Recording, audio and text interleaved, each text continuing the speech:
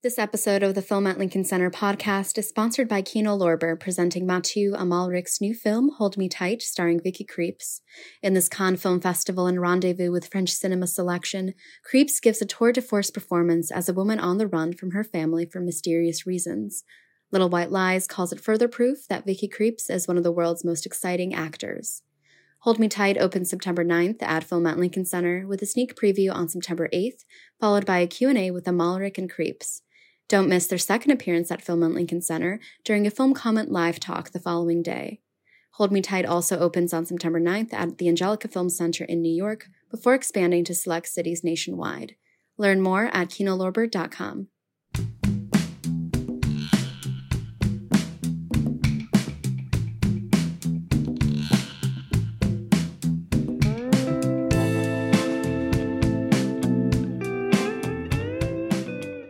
Welcome to a new episode of the Film at Lincoln Center podcast. This week on the podcast, we're revisiting a conversation from the 27th Rendezvous with French Cinema with Hold Me Tight director Mathieu Amalric and actor Vicky Krieps, moderated by NYFF artistic director Dennis Lim. Vicky Krieps gives another riveting performance as Clarice, a woman on the run from her family for reasons that aren't immediately clear. Widely renowned as an actor, but less well-known here for his equally impressive work behind the camera, Mathieu Amalric's sixth feature directorial outing, his most ambitious to date, is a virtuosic, daringly fluid portrait of one woman's fractured psyche, alternating between Clarice's adventures on the road and her abandoned husband Mark as he struggles to take care of their children at home. Amalric's film keeps viewers uncertain as to the reality of what they're seeing until the final moments of this richly rewarding, moving, and unpredictable portrait of grief. Get showtimes and tickets to Hold Me Tight at filmlink.org/holdme. Thank you both for being here. Thanks to all of you for staying. I'll start with a question for Mathieu, if you could just tell us about the source. We see in the credits that it's based on a play, but I actually don't know much about this play. Is this a known produced play, or how did you find this material? Claudine Galéa wrote this play 17 years ago, and it was never performed. Never. And a friend... that's why it's the first name for the remerciement, to say thank you at the end. C'est Laurent Zisserman, he wanted to mount that play, and he didn't, and he just gave me this book, like saying goodbye to something, getting rid of something, and he gave me this. It's more a text than a play. It's not really written exactly as a play. It plays on the graphic voices that enter each other. The little boy, for instance, only express himself through songs or poems. And Claudine is somebody that, yes, is often staged in France, and she wrote also for children. The first question I asked her when I met her is, I was sure of that when reading it, but was, this is not a real story. And yes, it wasn't a real story. Because then the film wouldn't have been possible. And because what I was attracted was the gesture of imagination. That's really what attracted me. How close is the script and I guess the film to this play? Because I was surprised to hear that this was a play, because what I see on screen is so cinematic for me, because I feel like this is cinema. I think just manipulations of time and space, playing with sound and image. I mean, it's just like what gives this film its meaning and its power. I mean, that to me is cinema. So I'm just wondering, what did that text look like? Claudine invented her trick, Clarice's trick, that is the inversion. if I say to myself that I left, that means that maybe they stayed. It's so simple.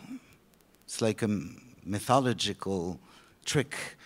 And I think that is really where I felt something, as you say, with cinema could be possible. Something that then had to do with phantoms, with imagination, with the state of projection, like you watching a screen, knowing it's not true, but you believed in it, so it's true. And that's exactly what Clarisse and Vicky are doing, but it's Clarisse who's doing it. And Vicky Clarisse is doing the film. All the images. Right. She's directing, in a way. Yeah. She's directing, she has a lot of humor. That was really one of the things we felt because we had the chance to film in 3 times because of the story. Because of the seasons. We needed the mountain in spring and the mountain with the snow. So it was separated by 6 months each time, and we would edit with François Gédigier and see each other again with the crew, with everybody. And so things had happened in our lives. And last time we had the 3rd shooting, it was really, let's forget this story about you losing your family. I'm sick of it. Let's have some fun now. And so the way my job was just to try to, as you say, it was to kill theater. Mm-hmm. Yes. So kill words, in fact. The music, it's almost a silent film, in fact. It's just trying to just propose gestures and music. Yeah.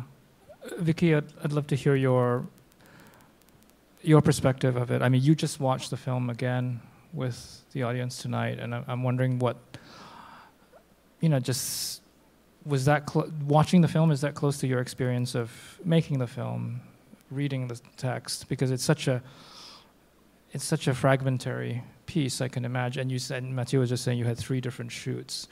So I'm just wondering about, this idea of holding this piece together is so much, what you do in this film. And I'm just wondering how watching it compares to your recollection of making it and reading it.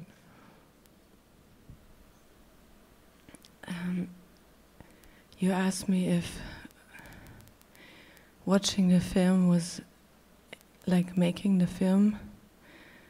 Did you expect? And so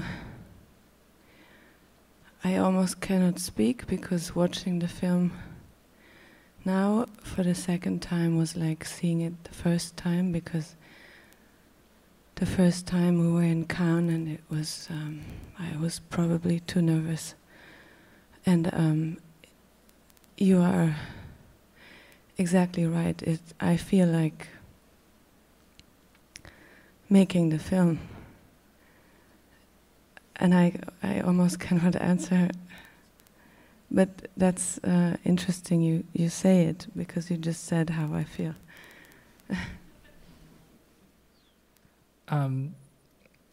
Mathieu, is the finished film close to your script, or did you work a lot with your editor to find the form?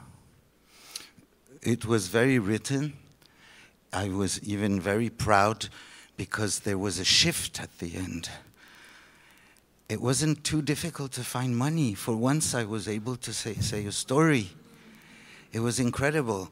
And in Claudine's text, there is she calls it a renversement, a sort of,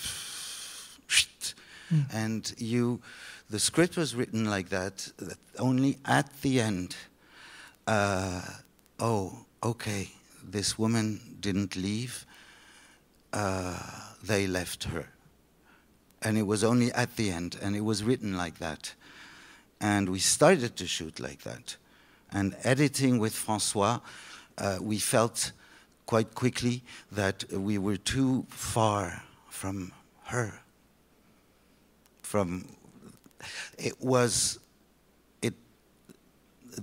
It shouldn't be us, François, the crew making the film. It had to be her making the film.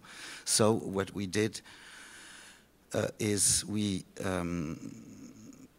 advanced, we put it much earlier, and in fact everything is said very quickly. But, and that's where it was fascinating, we don't want to hear it. We don't want to accept it.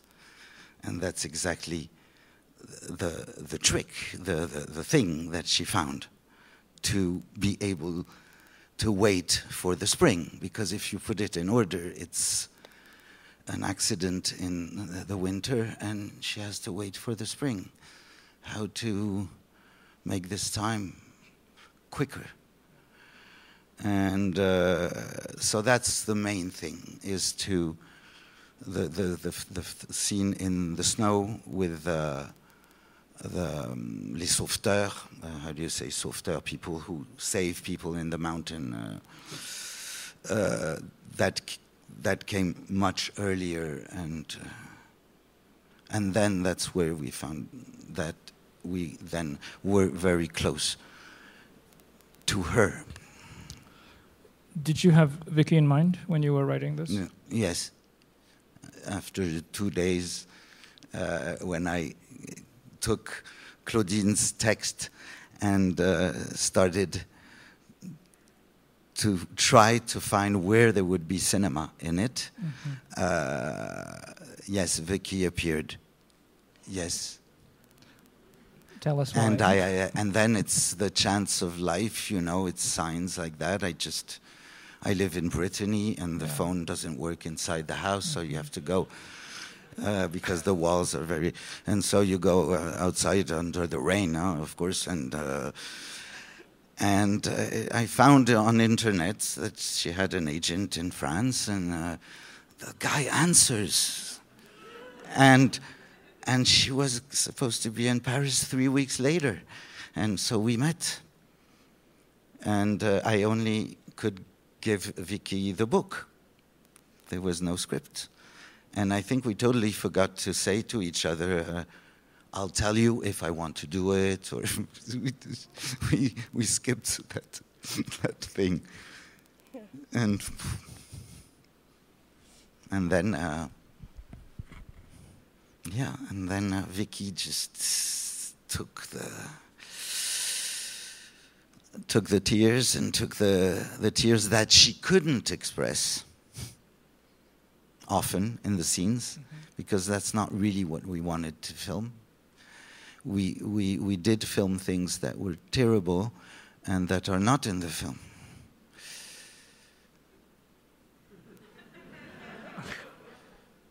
Something that had to do with it's Vicky that told me that once the film was finished, when we have to talk about it, it's always artificial to talk about. But when you said about she needed to go to craziness, not to become crazy. Yeah. And of course we had tried something, but it wasn't well written. Yeah, I think what I said is something like, sometimes you have to accept the crazy to not go crazy, And I think that's what she's doing. She's accepting to open a door and go next door to this other room that we all know is there, but we are afraid of, and she goes there in order not to go crazy here from pain. Coming back to Mathieu, you said you had Vicky in mind from close to the very beginning. Was there a particular role of hers or something that made you decide? Yes, it's the first time I saw her in my life is as a waitress passing that door. And I know her. That's all. And it's, and that happens often. Yeah. No, that doesn't happen often. Yes, in Phantom Thread, of course. And what? No, just you did. Yeah. Just making sure that you mentioned. Yeah. No, not in real life, but in real life, we all imagine the life of waiters and waitresses a lot. No, it's true. It's true. Or in a bus, the life of an old man, and he has a face that seems very sad or very angry. So you imagine things, and maybe you're totally wrong about that person. And that was my feeling when I saw Vicky pass that door and order and take the order of Daniel Day-Lewis.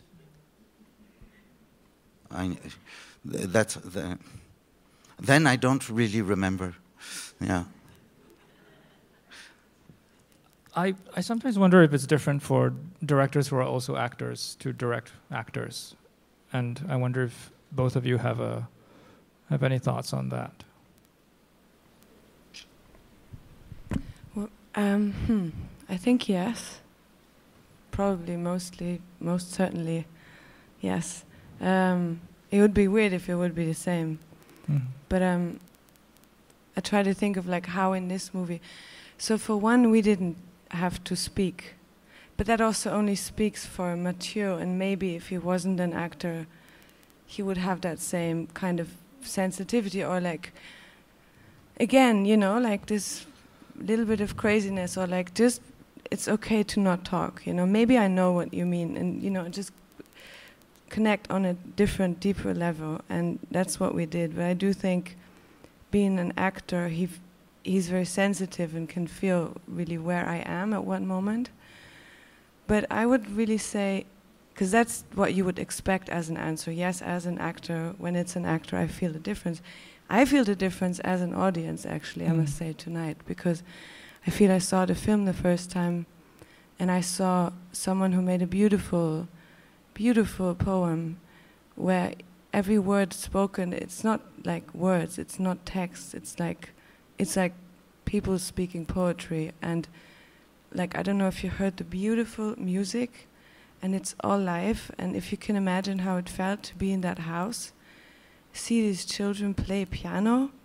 I was really crying every day just because of the beauty, and the beauty of someone, saying let's all come together and filling this house with art in every sense. There was art in every corner of that house. It was the music, it was the colors, it was the sounds, it was the people talking, how they were looking at one another. I felt so blessed to be part of that family and in that house, and that is him.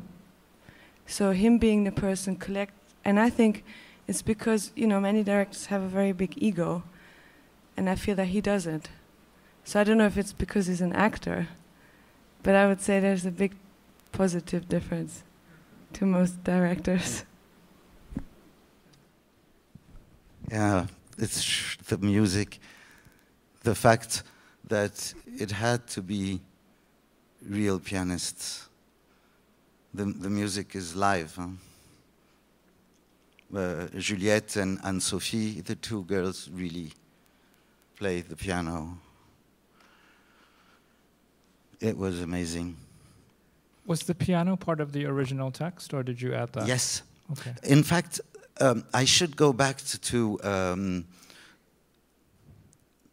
No, but everything is in Claudine's text. That's always very strange.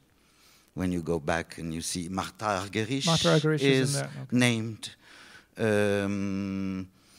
The piano, of course, as this tool that the mother can use to communicate with her daughter. The fact that she has less imagination with the boy, doesn't really know how to do with it. It's almost like an ad, no, what she invents. That's why it's like, you know, to invent a perfect father that makes les cabanes, tree houses. It's a cliché, no? But everything was there. The piano. Then the fact that this person invents her own road movie, yes. But it's a road movie that stops. But she does invent her. So with Christophe Boccan, the DOP, yes, there was this pleasure to aesthetically. I always like that to imagine that the characters saw too many films, and for me, she had seen Rain People from Francis Ford Coppola. It's a film from '69, a beautiful film with Shirley Knight and James Caan, and it's a woman that leaves a house like that, and that's the way also Vicky works. For instance, of course, when we meet, you want to be sure that the person feels that you have worked. So you give reference, you know. You give books, you give films, and I had gave to Vicky Rain People. And it's only once the film was totally finished that she told me, I just looked at Rain People. I preferred to remember just how you were talking about it. I didn't need to see it. And that's the freedom, the fact that Vicky will always bring something that is paper and just go into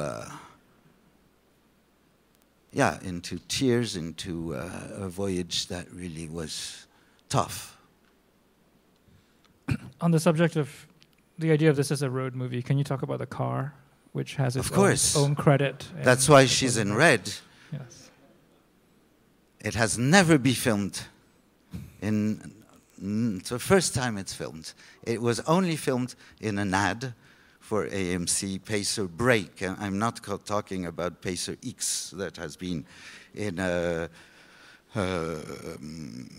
Meyers Films, Wayne's World, or anything. You see the AMC, but not that one.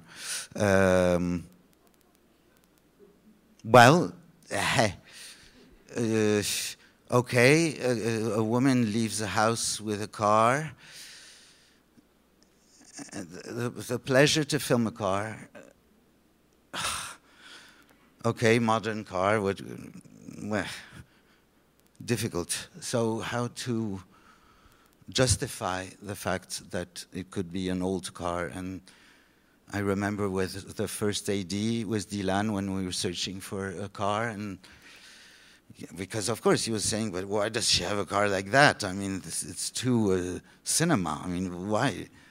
And that's where we found this thing that, in fact, it was the car of Marc of Arrier, and the discotheque scene with the snow on her already, and then we could film this car. And the car became a way like a space trip, because Marc brought the kids to the mountain for their last trip with that car. So That's where she can maybe, you know, like Star Trek, try to and put the antenna and put old cassettes, and maybe she can communicate with them. She has a lot of, the character has a lot of humor again. Really, it had to be a game. The fact that she is in an invention that is erotic, funny, realistic. That's why there is also there's the car, but the other influence was this incredible painter who died 1.5 years ago, Robert Beschler, who came from the West Coast, and all his life he painted cars and his family.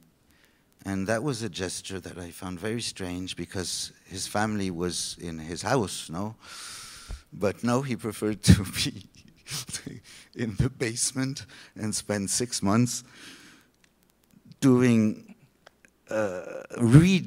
something, doing something, and that was very close to what she is doing. And again, with the sound engineer, with Christophe Bocan, with the accessoire, the prop person, and everybody, it was to be hyper-realist. That what is real and that is not real would never be mentioned, the difference, because I think that in the moments of pain, you know, even when you have a love split, it's a delirium. It's a delirium where it doesn't seem to have any difference. So in the shooting, you also there's no difference for you? Or do you talk about, like, this is real, this is less real? Or yes, we do talk. Yeah. Not to Vicky, but for the crew, yes. Okay. Right. We knew what we were doing. That's why we could write at the last moment, because I have this sickness of giving the pages in the morning. Right. But even then, there are different ways in which it's not real, right? There's different registers and degrees of reality in the film. So all that is clearly mapped out for you and your crew, or no? So yeah and no, because remember, because of the 3 times we shot, there were moments in the beginning where we would do scenes. Well, I remember getting this direction from you, so that the scene could technically later then be taken as a scene for the end or for the beginning. So I had to adapt my acting to something that could in between, or both. like float, you know, that wouldn't be too. And that was actually the only really hard thing to play, I find. Would it be after or before the revelation is not? It's too strong words, because the film doesn't work on a secret. In fact, it's not Usual Suspect, you know, where. But yes, that was something that we started to feel during the second shooting. Yeah. That the script with this ending where you would ta-ta-ta, no, in fact, people, you knew, but you didn't know that you knew. That was the thing that was difficult for Vicky, is that, for instance, the opening of the film, as we had imagined, it's a shot that is at the end. Mm-hmm. Yeah. Well, I do remember being lost and thinking, oh, now I'm wearing these shoes and they're supposed to be for when I'm working, but when is she working now? And, you know, and then we even changed the idea of working, not working. So that's what you felt. Yeah. All right, I think we can take a few questions from the audience. We'll start with you. Question, I'll just quickly repeat in case people didn't hear, is about the Polaroid scene that you see at the beginning and also the end. I guess the significance of that scene and how it relates to how you worked with editing.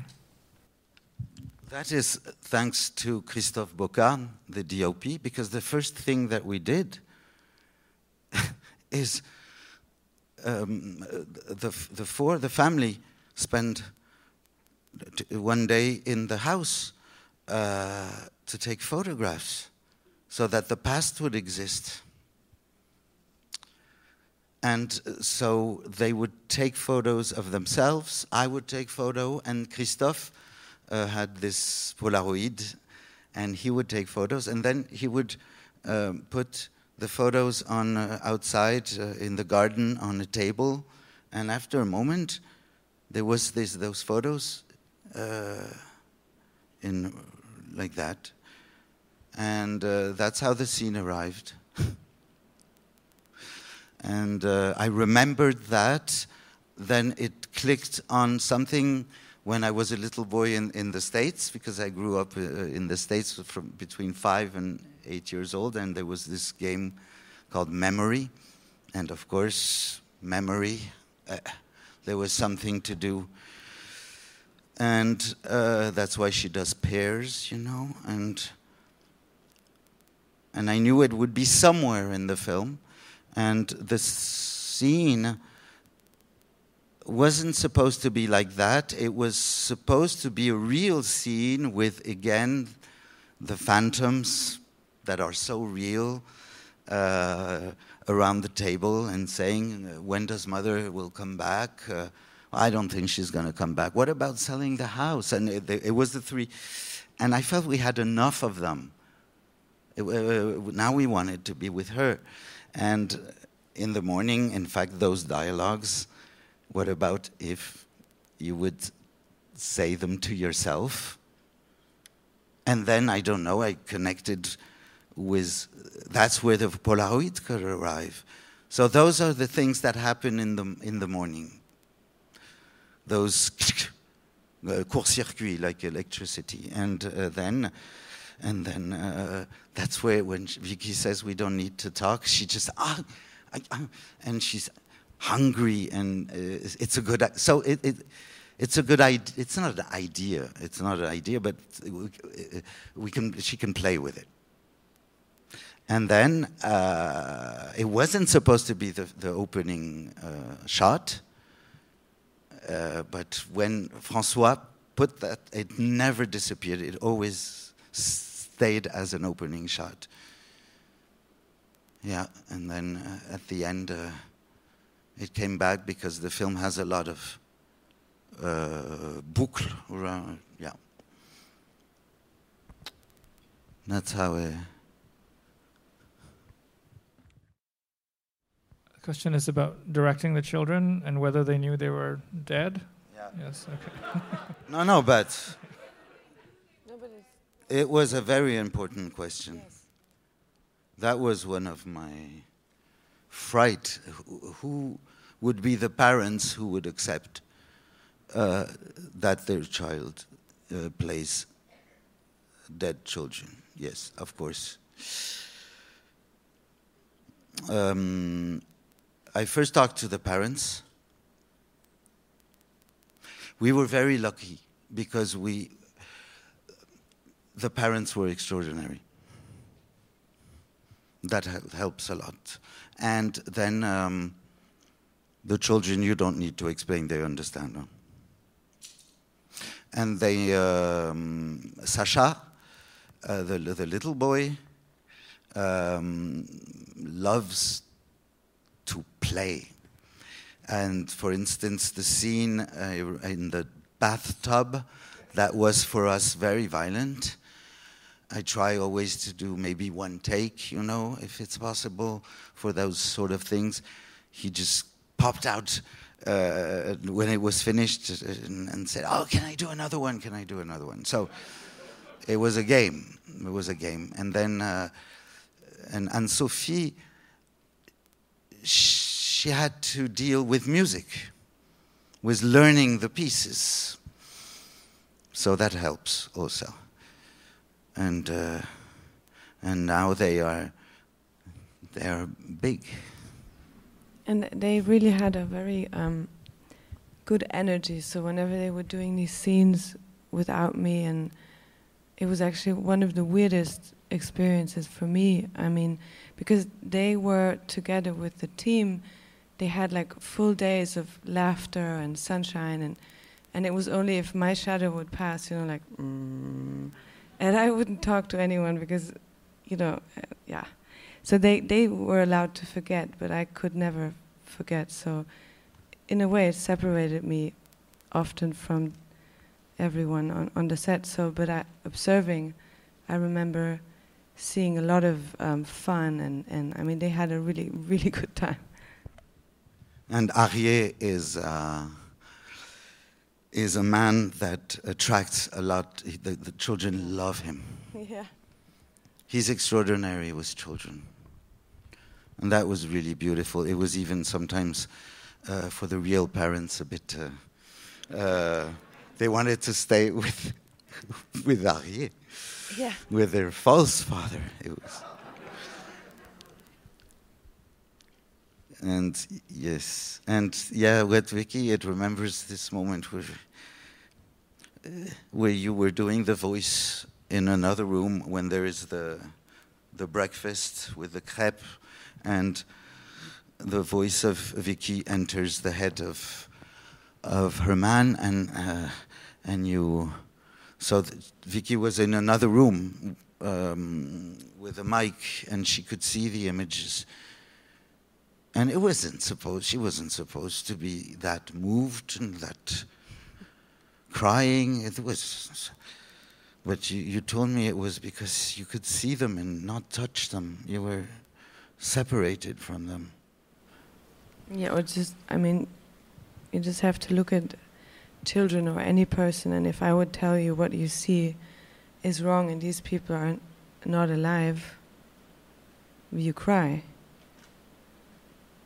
Yeah. Because it's, that's what we said in the beginning. It doesn't need to be real. Like, we all know how it feels to just dream or, Yeah. So it didn't need to be real for me to look at something and cry. And cry and sing, because Gigi Kale is there. Oh yeah, because I started singing it. And that's how it became the song of the film, of Clarisse. Yeah. How were the piece of the music selected? I played piano when I was a kid. I stopped piano. So first there are the classical things with what you start, and then there is what I would have loved to play. And there's even a scene that was Juliette, the Lucie grew even more, but we cut that out. She arrived at the age of 16, and there was a big fiesta in the house, and she played even something else. But I was trying to imagine how the mother, because of course we know all that we get crazy as parents when kids, the relationship we have with our kids playing an instrument. I mean, it's terrible how we project on them. And I thought that in this car, with time, thinking of how she would have been an extraordinary mother, she would have left her little girl free, and her little girl would have chosen things that are not in the program, and she would have gone to her own stuff, Schoenberg, and then Ligeti, and that's how there was this piece that is also a music that you can think is not composed music at the beginning. Yeah. That it's just, because it's only with the note A. It's only A's, pum, pum, pum, everywhere. And that's how taking possession of this instrument That's how. And then there was Rameau arrived, because I had heard the extraordinary pianist Marcel Meyer, who was a pianist from the 30s, the 40s. Marcel is a woman, and she's one of the first to have played Rameau, not on clavecin, but on piano. And she has this sort of energy. And I wanted to choose a music where it's always the same thing. Like if she was stuck in her head, she couldn't go further. So that's why it's La Gavotte, and it's Variation, doubles of the same theme. It's always the same theme, because there's something that is stuck, like the note, the keys that fall on A, and then it's the kid that plays A, and it's always the same. Something like a ritournelle. We say ritournelle. Something. It's not an earworm. It's not exactly that, but you see something that just.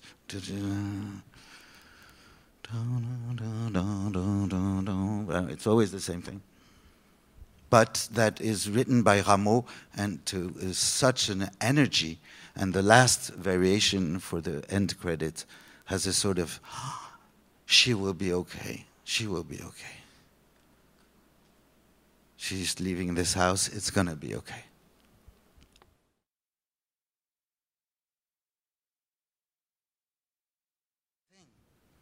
That's the thing. That's exactly that.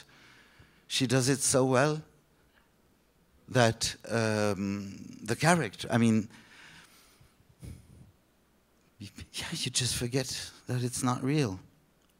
That's why even 6 months later, when Vicky, I saw the kitchen again, we had finished the scene. It was only supposed to be the voice.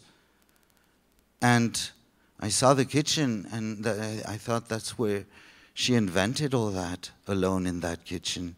And I said to Vicky, come, look. And Vicky learned with the sound the scene that we had edited. And she played alone in the kitchen. And that's why there is this moment where she's alone in the kitchen. And it's that, I mean, okay, we also need to go home. But that's actually an interesting question, because I myself often think of the movie, and today for the first time I felt I really understood it, whatever is understanding. But so, okay, but this thing of like, but are they really talking? Is it telepathy? Or is it her inventing? And we want to have this feeling of like, oh, now I know what's going on. Oh yeah, this is a different voice now. Like in writing, you have like letters like this, and then we have those that go like this. So we know, oh, this is, someone else talking. And when we started the movie really early on, I felt like you with him. I was like, I never knew what he was really talking about, but I mean, this is now to an extreme, but I must say it has something to it, because you're so inhibited, like inhabité, by what you feel and think, that like when you talk to me, it's like there's so much I feel from what you say, but my brain tries to follow. Then really early on I decided I would not try to follow. So whenever he would come with a new idea and say, oh, can you not talk in this kitchen, and it wasn't planned, I wouldn't even say yes or no. I would just sit down and do it, because I had passed the point of the normal consuming brain of like information is, and then I have to, and then I give it on, I don't know where I was, but I was in a different zone, which is very close to poetry, I feel. So it was like performing arts really every day, and it's really the editing that came in later by François that makes it a movie in a way. But then also I think you know more than you say you do, but I think the editing is then the movie. Yes. It is And that's why I knew the film would be fragmented. And that's why it was so important to film real moments, long shots, not pieces. And we would go for half an hour, 1 or 2 takes, and to grab life. That in the way it would be shot, not fragmented. All right, we do have to wrap it up, but I want to thank you all for staying. And Vicky, Mathieu, thanks. Thank you. Thank you.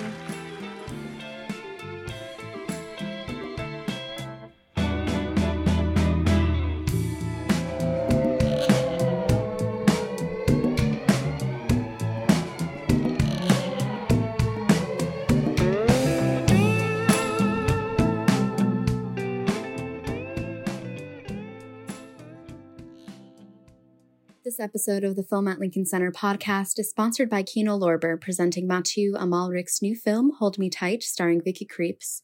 In this Cannes Film Festival and Rendezvous with French Cinema selection, Krieps gives a tour de force performance as a woman on the run from her family for mysterious reasons. Little White Lies calls it further proof that Vicky Krieps is one of the world's most exciting actors. Hold Me Tight opens September 9th at Film at Lincoln Center with a sneak preview on September 8th, followed by a Q&A with Amalric and Krieps.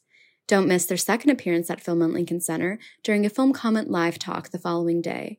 Hold Me Tight also opens on September 9th at the Angelica Film Center in New York before expanding to select cities nationwide. Learn more at kinolorber.com.